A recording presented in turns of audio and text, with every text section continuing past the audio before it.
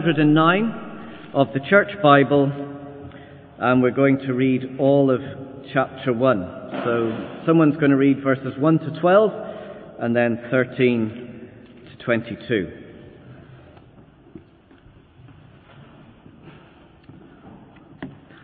Job chapter 1, starting in verse 1. In the land of Uz there lived a man whose name was Job. This man was blameless and upright. He feared God and shunned evil. He had 7 sons and 3 daughters, and he owned 7,000 sheep, 3,000 camels, 500 yoke of oxen, and 500 donkeys, and had a large number of servants. He was the greatest man among all the people of the East. His sons used to take turns holding feasts in their homes, and he would invite their 3 sisters to eat and drink with them. When a period of feasting had run its course, Job would send and have them purified. Early in the morning he would sacrifice a burnt offering for each of them, thinking, "Perhaps my children have sinned and cursed God in their hearts." This was Job's regular custom. One day the angels came to present themselves before the Lord, and Satan also came with them. The Lord said to Satan, "Where have you come from?" Satan answered the Lord, "From roaming through the earth and going to and fro in it." Then the Lord said to Satan, "Have you considered my servant Job? There is no one on earth like him. He is blameless and upright, a man who fears God and shuns evil." "Does Job fear God for nothing?" Satan replied. "Have you not put a hedge around him and his household and everything he has? You have blessed the work of his hands so that his flocks and herds are spread throughout the land. But stretch out your hand and strike everything he has, and he will surely curse you to your face." The Lord said to Satan, "Very well, then. Everything he has is in your hands, but on the man himself do not lay a finger." Then Satan went out from the presence of the Lord. One day, when Job's sons and daughters were feasting and drinking wine at the oldest brother's house, a messenger came to Job and said, "The oxen were ploughing and the donkeys were grazing nearby, and the Sabeans attacked and carried them off. They put the servants to the sword, and I am the only one who has escaped to tell you." While he was still speaking, another messenger came and said, "The fire of God fell from the sky and burned up the sheep and the servants, and I am the only one who has escaped to tell you." While he was still speaking, another messenger came and said, "The Chaldeans formed 3 raiding parties and swept down on your camels and carried them off. They put the servants to the sword, and I am the only one who has escaped to tell you." While he was still speaking, yet another messenger came and said, "Your sons and daughters were feasting and drinking wine at the oldest brother's house, when suddenly a mighty wind swept in from the desert and struck the 4 corners of the house. It collapsed on them, and they are dead. And I am the only one who has escaped to tell you." At this, Job got up and tore his robe and shaved his head. Then he fell to the ground in worship and said, "Naked I came from my mother's womb, and naked I shall depart. The Lord gave, and the Lord has taken away. May the name of the Lord be praised." In all this, Job did not sin by charging God with wrongdoing.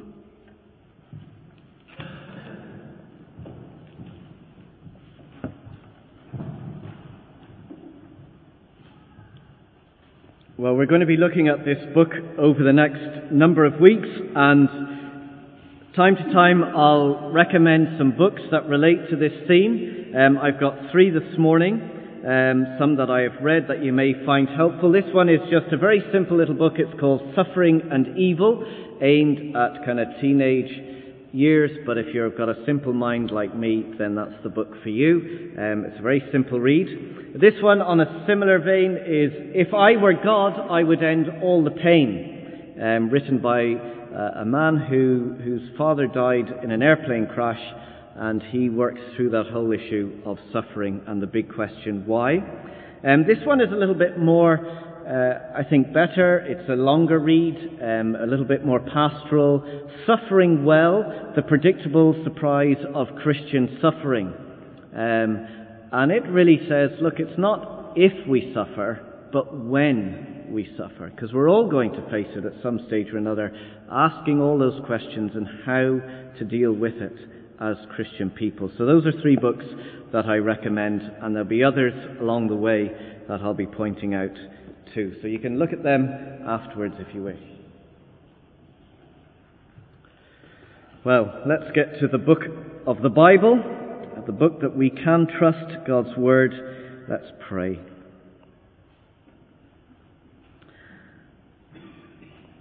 Father, we recognize that all of us will face some form of suffering, and perhaps we are already in it or have gone through it. And we come with all kinds of questions and struggles. And we want to come with you openly and honestly, asking that you would speak into our lives, that you would help us to understand your ways better, but ultimately that you would give us a heart that submits to you and trusts you, even when the darkness closes in. We would still be able to say, "Blessed be the name of the Lord." Please help us. In Jesus' name, amen.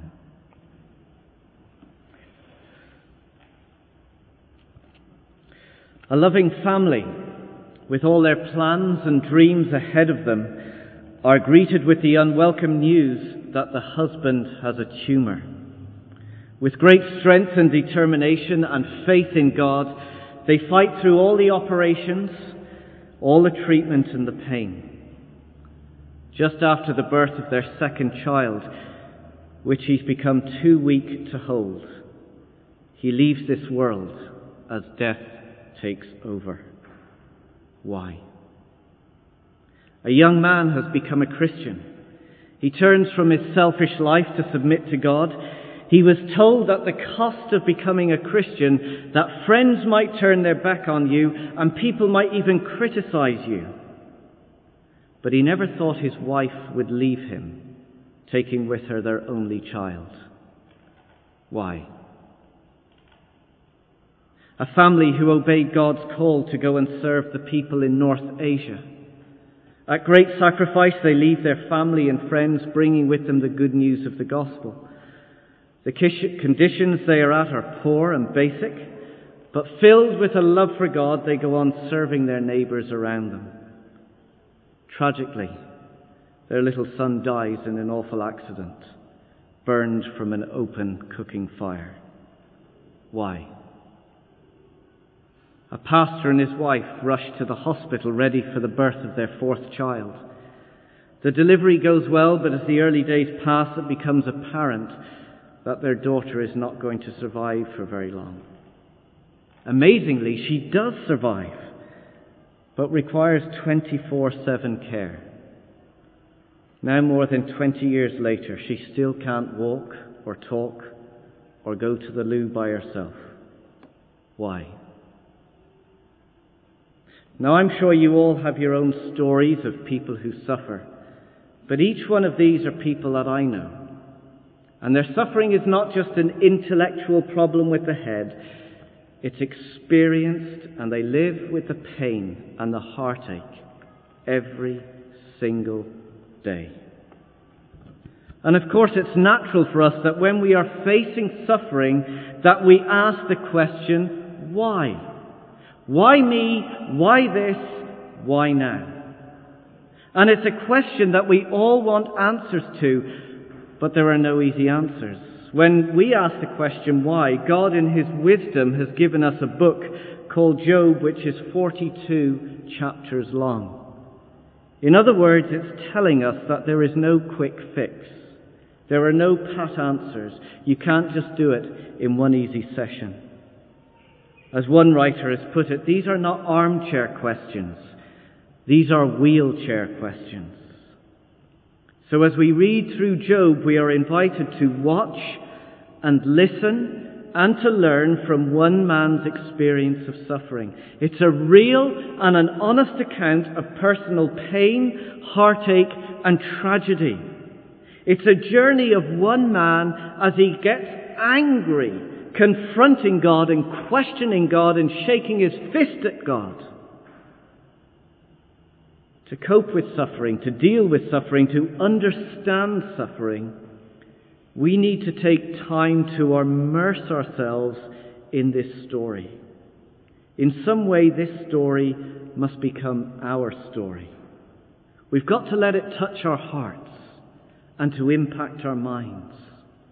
We are to feel his pain. We're to ask his questions, and we are to submit to his God. So as we go over these studies over the next few weeks, there's got to be some clear signposts that we have in place. They don't answer all of our questions. In fact, at the end of this study, there are going to be more questions. But what they do is they begin to point us in the right direction. They help us to start the journey as we live life in a suffering world. So signpost number 1 is this: innocent suffering. Job is innocent, but yet he suffers. You know, the stories that I told at the beginning have all one thing in common. Those involved are all innocent people. I don't mean they're perfect, because none of them will tell you that they're perfect. But what I mean is they are hard-working, loving and caring people who seek to do what is right and good. You see, some suffering that happens as a result of our foolish actions. We can understand that. So somebody might drink too much, they get in their car, they end up having a crash, and they have brain damage. And as tragic and as awful as that is, we can understand it. There's a logic to it. But when people suffer for no apparent reason, then that's really hard. When good, honest and caring people get sick and they struggle with terrible pain and then they die. When people who love justice and seek peace get mugged and stabbed. When hard-working, generous people lose their savings and job, we find it very difficult to understand. But that's the story of Job. Job is introduced to us. Look at verse 3 of chapter 1, the end of verse 3. As the greatest man among all the people of the East. He is obviously a man of great influence and power. He has considerable wealth. Look at verse 2. He had 7 sons and 3 daughters, and he owned 7,000 sheep, 3,000 camels, 500 yoke of oxen, and 500 oxen, and he had a large number of servants. He's in millionaire status.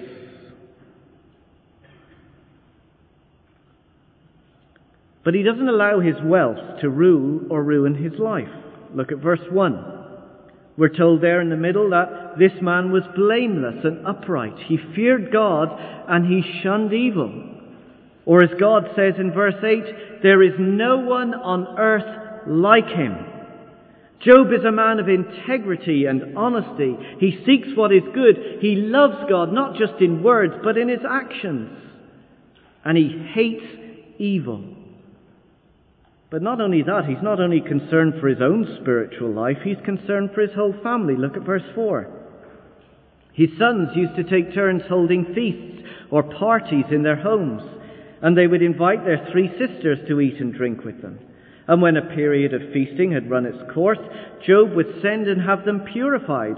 Early in the morning he would sacrifice a burnt offering for each of them, thinking, perhaps my children have sinned and have cursed God in their hearts. You see, Job is the kind of neighbour you would want, the kind of friend that you'd love to have, the husband or the father that you would dream of, the employer you'd love to be working for. You can't fault him. He's innocent. But then all of a sudden, and without warning, he is destroyed by personal suffering. In the first scene, look at verse 15. He loses his donkeys and servants to some act of war, not unlike what's going on in Syria. Then in verse 16, through some natural disaster, most likely it's lightning, but we're told that fire wipes out his sheep and more servants. And then in verse 17 there's more violence as all his camels are stolen and his remaining servants are brutally butchered. And if that were not enough, in verse 18, all of his children and their families and all the grandchildren are killed in what seems like a tornado or a hurricane, a natural disaster similar to what had struck Japan a year ago. And then in the second scene, in chapter 2, verse 7, it gets even more personal. We're told there that Job is afflicted with painful sores from the tip of his toes to the top of his head, excruciating pain all day and all night. In a matter of days, his life is ruined, broken, and destroyed. An innocent man experiencing unimaginable suffering. And as we said, suffering that happens as a result of our foolish actions, we can understand, we can kind of get our heads around it. But innocent people who suffer, well, that's too hard to bear. And it's that kind of suffering that begins to ask the question, why? Why did God allow this to happen? Why did God not intervene? Such suffering threatens to destroy our faith, our hope, and our meaning and purpose, and to get our heads around the world that we live in.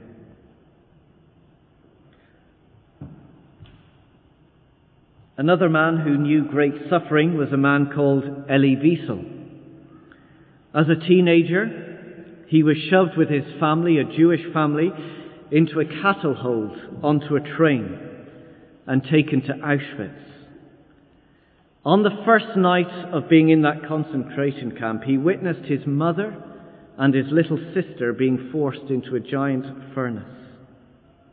And as he reflects, this is what he writes.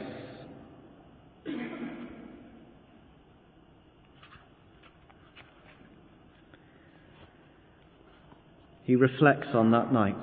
Never shall I forget that night, the first night in camp that turned my life into one long night, 7 times sealed.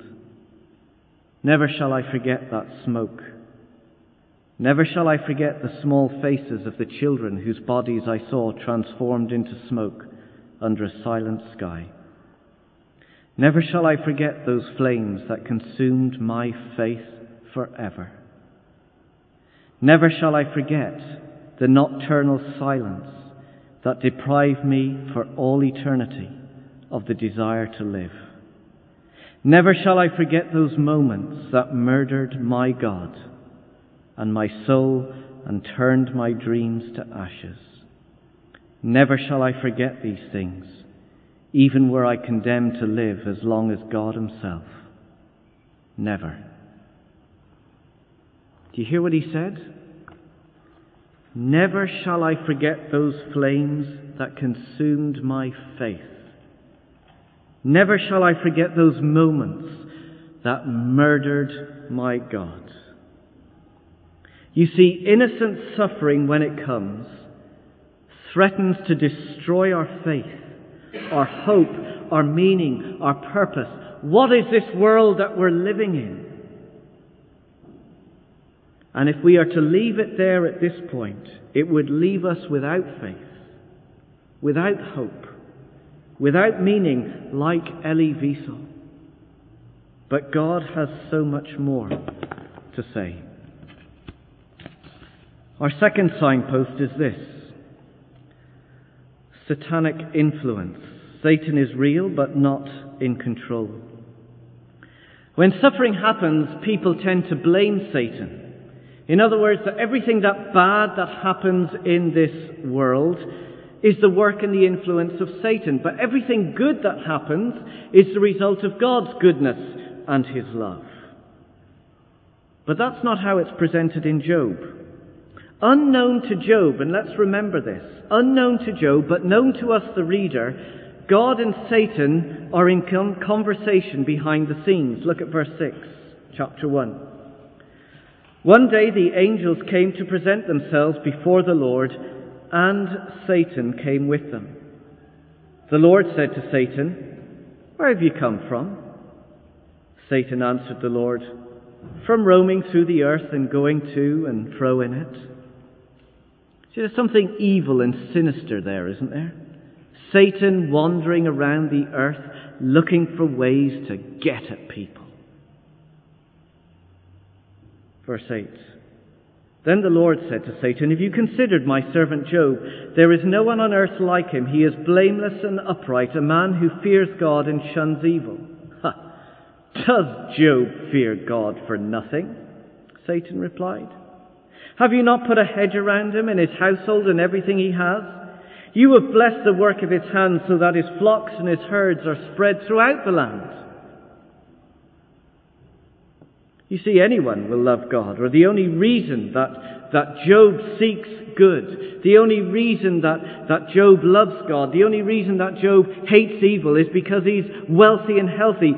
Do something to him, verse 11. Stretch out your hand and strike everything he has, and he will surely curse you to your face. You see, saying anybody will love God, any one of us will be a Christian if everything in their life is a bed of roses.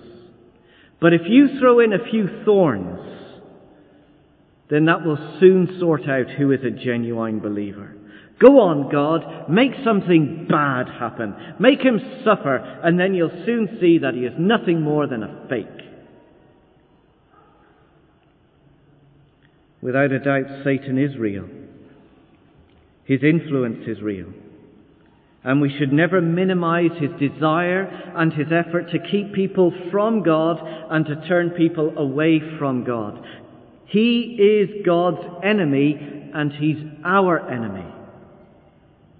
But we should never think that he has the power over God or that he has control over the world. The story of Job does not allow us to let Satan be the boss.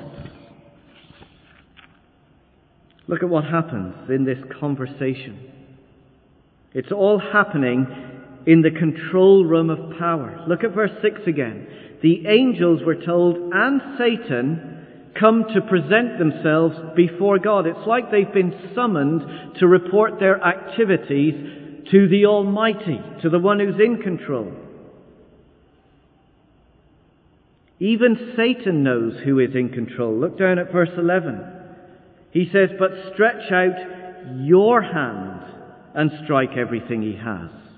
Satan knows he can do nothing on his own. He hasn't got the power to do as he pleases. He has to ask God to stretch out his hand. Verse 12. The Lord said to Satan, "Very well then, everything he has is in your hands." God, with absolute power and supreme authority, allows Satan to bring suffering into this man's life. But there is a boundary. Look at the rest of verse 12. "But on this man himself, do not lay a finger." It's repeated again in chapter 2. There's almost the identical same scene. They come before God, present themselves. Look at verse 6. And Satan has come again asking for more suffering. The Lord said to Satan, verse 6, "Very well then, he is in your hands, but you must spare his life."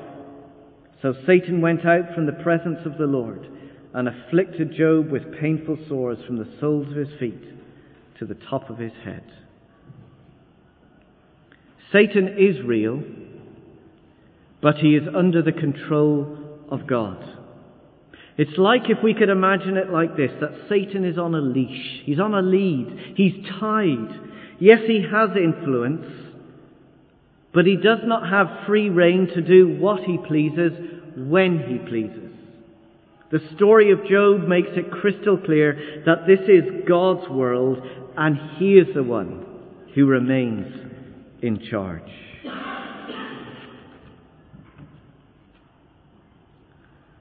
So signpost 1, there is such a thing as innocent suffering. Signpost 2, there is satanic influence, but he does not have control.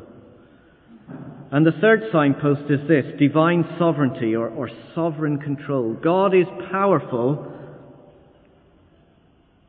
but lets people suffer. You see, despite all the suffering, God holds sovereign control. Nowhere are we ever to think that this world is in free fall, that it's some kind of avalanche that nobody can stop, or that somehow Satan is this force that God is struggling to cope with, trying to come up with plan B and plan C. In fact, the opposite is true. Behind all the suffering that is going on stands God, who remains firmly in charge of Job's life, of your life, of my life, over Satan and the world in which we live. In fact, the big shock and the big struggle and the big difficulty for us is that God, who is all-loving and all-powerful, allows innocent people to suffer.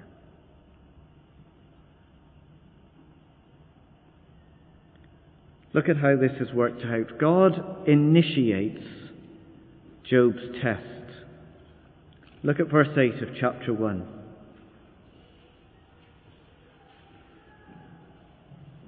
Then the Lord said to Satan, "Have you considered my servant Job?" You see, it's not Satan who picks on Job. It is God who brings his faithful servant Job to Satan's attention. To God, Job is special. He calls him a servant. It's a title, the same title that were given to great men of honor like Abraham and Moses, the same title that was given to Jesus Christ. So there's no animosity between God and Job. God loves him. He treasures him. He cares for him. But yet God takes this initiative. Have you considered my servant Job?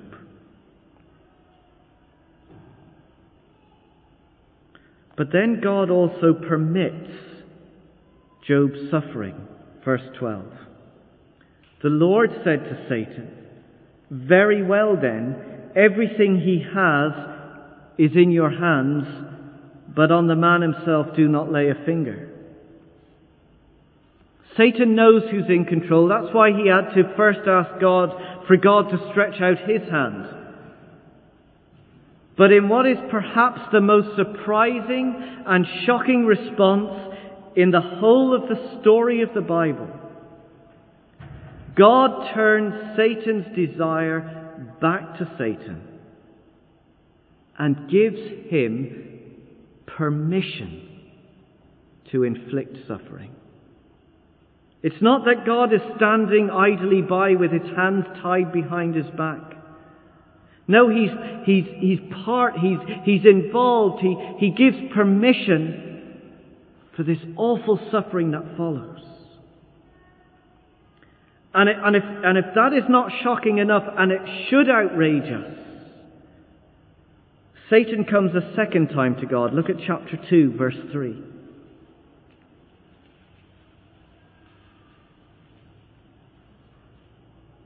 The Lord said to Satan, "Have you considered my servant Job? There is no one on earth like him. He is blameless and upright, a man who fears God and shuns evil. And he still maintains his integrity, though you incited me against him to ruin him without any reason." "Skin for skin," Satan replied. "A man will give all he has for his own life. But stretch out your hand and strike his flesh and bones, and he will surely curse you to your face." You see, at this point we would think God would say, "No, that's it, stop, enough is enough. There's been enough suffering in this man's life, there's going to be no more." But to our shocking surprise, God gives Satan permission again, verse 6. Then the Lord said to Satan, "Very well then, he is in your hands, but you must spare his life." You see, everything within us screams that this can't be true. I want to rip those verses out of the Bible. I don't want to read them because I don't like them. I find it too hard to come to terms with. Because the God that I know is loving and compassionate, and in my thinking He would never take initiative and He would never give permission for such terrible suffering to happen to innocent people. The man is blameless. People are blameless. He's done nothing wrong. How can we say that God is behind all of this?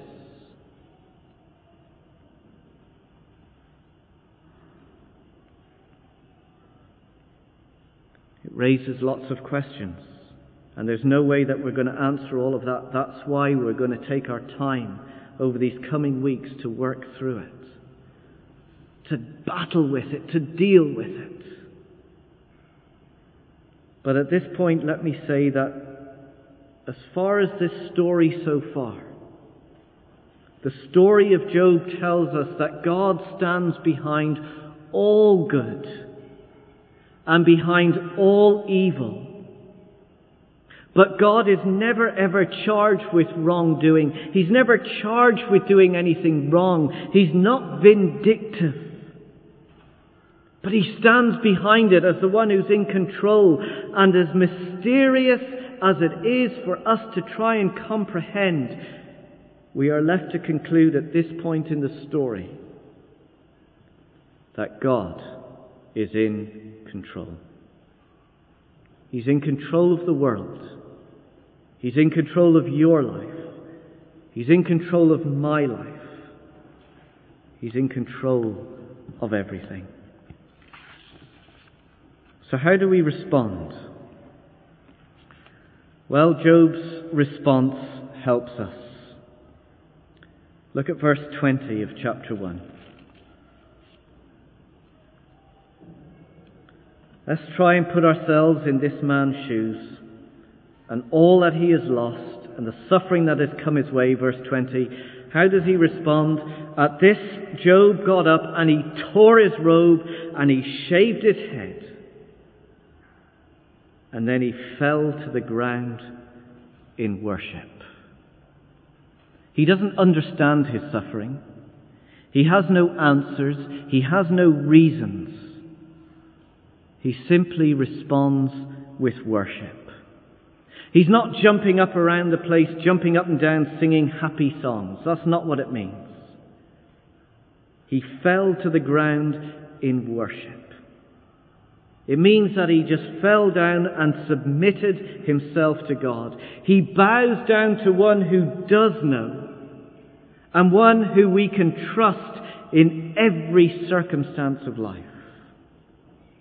And then he says, verse 21, the well-known words, naked I came from my mother's womb, and naked I shall depart. The Lord gave, and the Lord has taken away. May the name of the Lord be praised. Do you notice that Job attributes all the good in his life and all the suffering in his life, not to Satan, but to God? We sang it earlier, these very words, the Lord gave and the Lord has taken away. Blessed be the name of the Lord. Verse 22.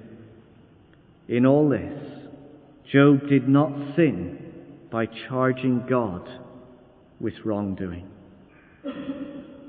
Job longs for answers, as we will see as we read through.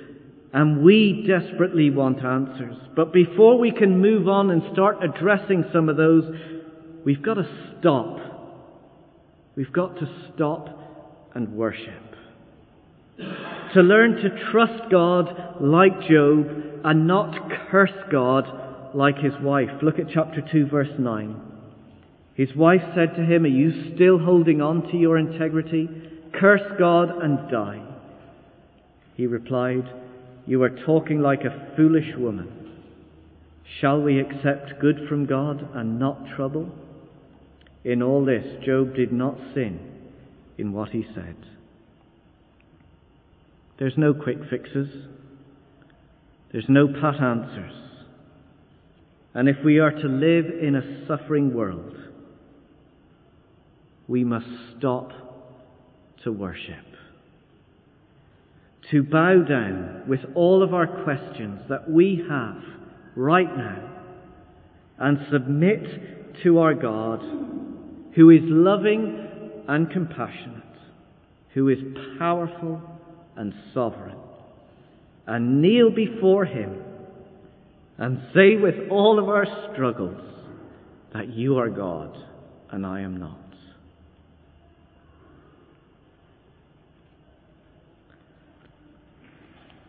I'd like us to turn to Psalm 13. Rather than sing, I think it's hard to sing sometimes. It's not always appropriate to sing. But we're going to read a psalm that perhaps helps us to express some of the things that we've been looking at. Psalm 13. I'm going to read verses 1 and 2, and then I'd like us all together to read verses 3 to 6. Psalm 13. The first part is just simply an expression of the questions of why. But then as we get into it, then there's this trust in verse 5. I will trust in your unfailing love. So let me read verses 1 to 2, then you respond by reading verses 3 to 6 out loud. And then we'll just simply have a moment's quietness to reflect.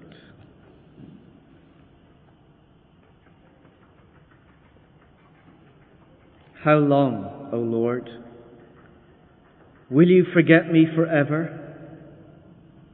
How long will you hide your face from me?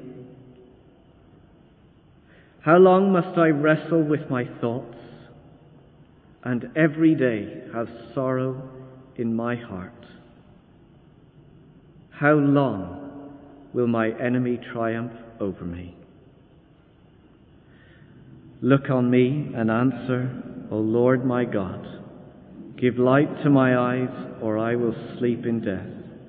My enemy will say, I have overcome him, and my foes will rejoice when I fall. But I trust in your unfailing love.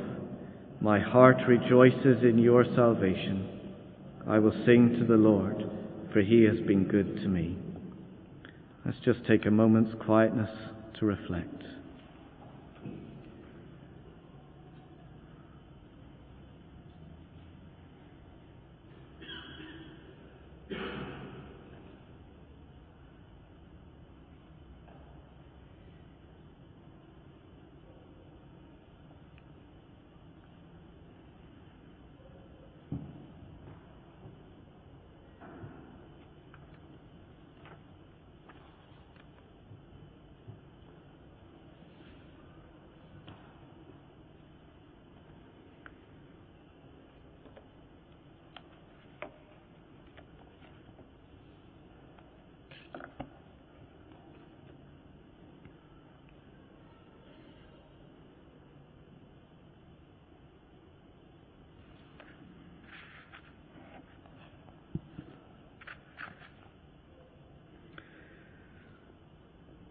The psalm that we have just read together is not unlike how Jesus prayed as he approached his own death and his own suffering.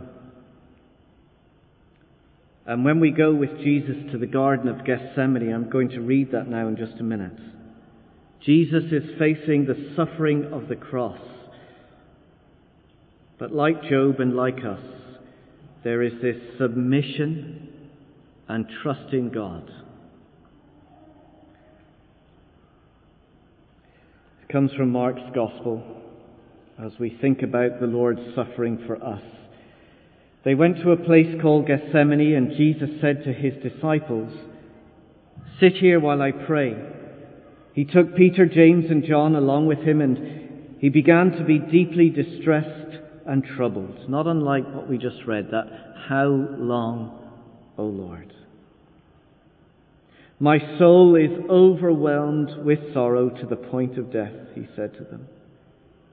Stay here and keep watch. Going a little further, he fell to the ground and he prayed that, if possible, the hour might pass from him. The hour was the suffering of the cross that he was going to go through. Abba, Father, he said, everything is possible for you. Take this cup of suffering from me. Everything is possible. God at that moment could have come to Jesus and said, enough is enough. We won't go through this suffering. Everything is possible. But then he says, yet not what I will, but what you will. The cross reminds us that God planned suffering for himself so that we might live. And with absolute control, God in Christ suffered for you and for me. Jesus submitted himself to the Father, and Jesus on the cross drinks the cup of suffering. He takes the wrath of God on himself for my sin, for your sin. He takes the judgment of God. He experiences hell, the ultimate suffering, on himself so that we don't have to. God planned suffering for himself so that we might escape the greatest suffering. And that's what we celebrate here with the bread and the wine. The simple meal, Jesus took bread and he broke it, and he gave it to his disciples. And he said they were to do this in remembrance of me. God took suffering on himself so that we might escape the ultimate. As the bread is being passed around, take a piece, hold on to it. And just in the quietness, reflect on what Christ has done for you and for me. And then we will eat together.